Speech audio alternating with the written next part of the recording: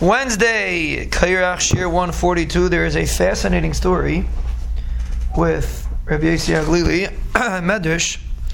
Rabbi Yossi Aglili married his sister's daughter, which you're allowed to do, Basa Chaisei. But she was not such a good wife, and she would embarrass him in front of his Talmidim.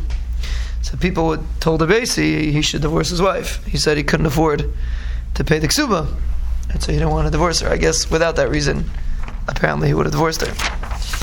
So one day he was learning Torah together with Rabbi Elazar ben Azariah, and after they finished learning, he invited Rabbi Elazar to come eat by him.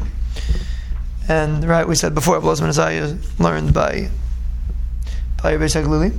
So when he came home, his wife made like a mad face and left the house. So Rabbi Yossi asked his wife, "Is there anything to eat?" And she says, "There's cooked vegetables in the pot." So he went into the pot and he found chickens in there. So Rabbi Elazar understood that obviously Rabbi Yossi and his wife did not have was not so nice to her husband.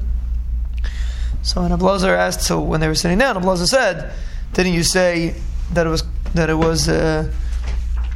she said it was vegetables and I found chickens in there?" So Rabbi Yossi didn't want to say that his wife, made up a story, so he said it was an ace, and that's how it turned into chickens. When they finished eating, so Rabbi Elazar told Rabbi Yossi he should divorce his wife. He should divorce his wife. She's not mechabed him. He should divorce his wife. He said it's too much. He can't afford it. So Rabbi Elazar, who was very wealthy, Rabbi Elazar was already older.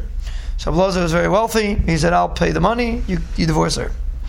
So Rabbi Yossi divorced her, and they found him a different wife.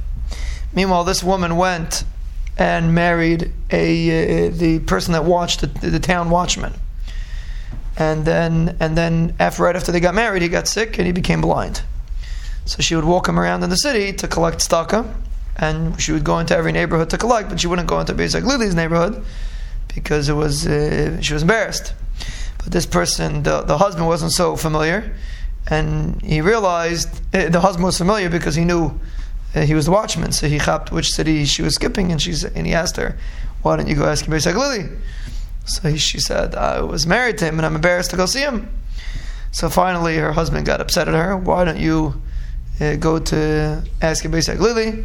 And she started hitting him. He started hitting her. And they started yelling, and it was very embarrassing. So Rabbi Yossi came out, he saw what was going on, so he decided to support them. He set them up in a house, and he supported them. And the pasuk says, Chazal learn out of here, "U'mibisarcha al tisalam," even though she's not married to her anymore. But a person's wife, he shouldn't be nisalam from it, even though she treated him not properly. But he felt the responsibility to take care of her after she married somebody else.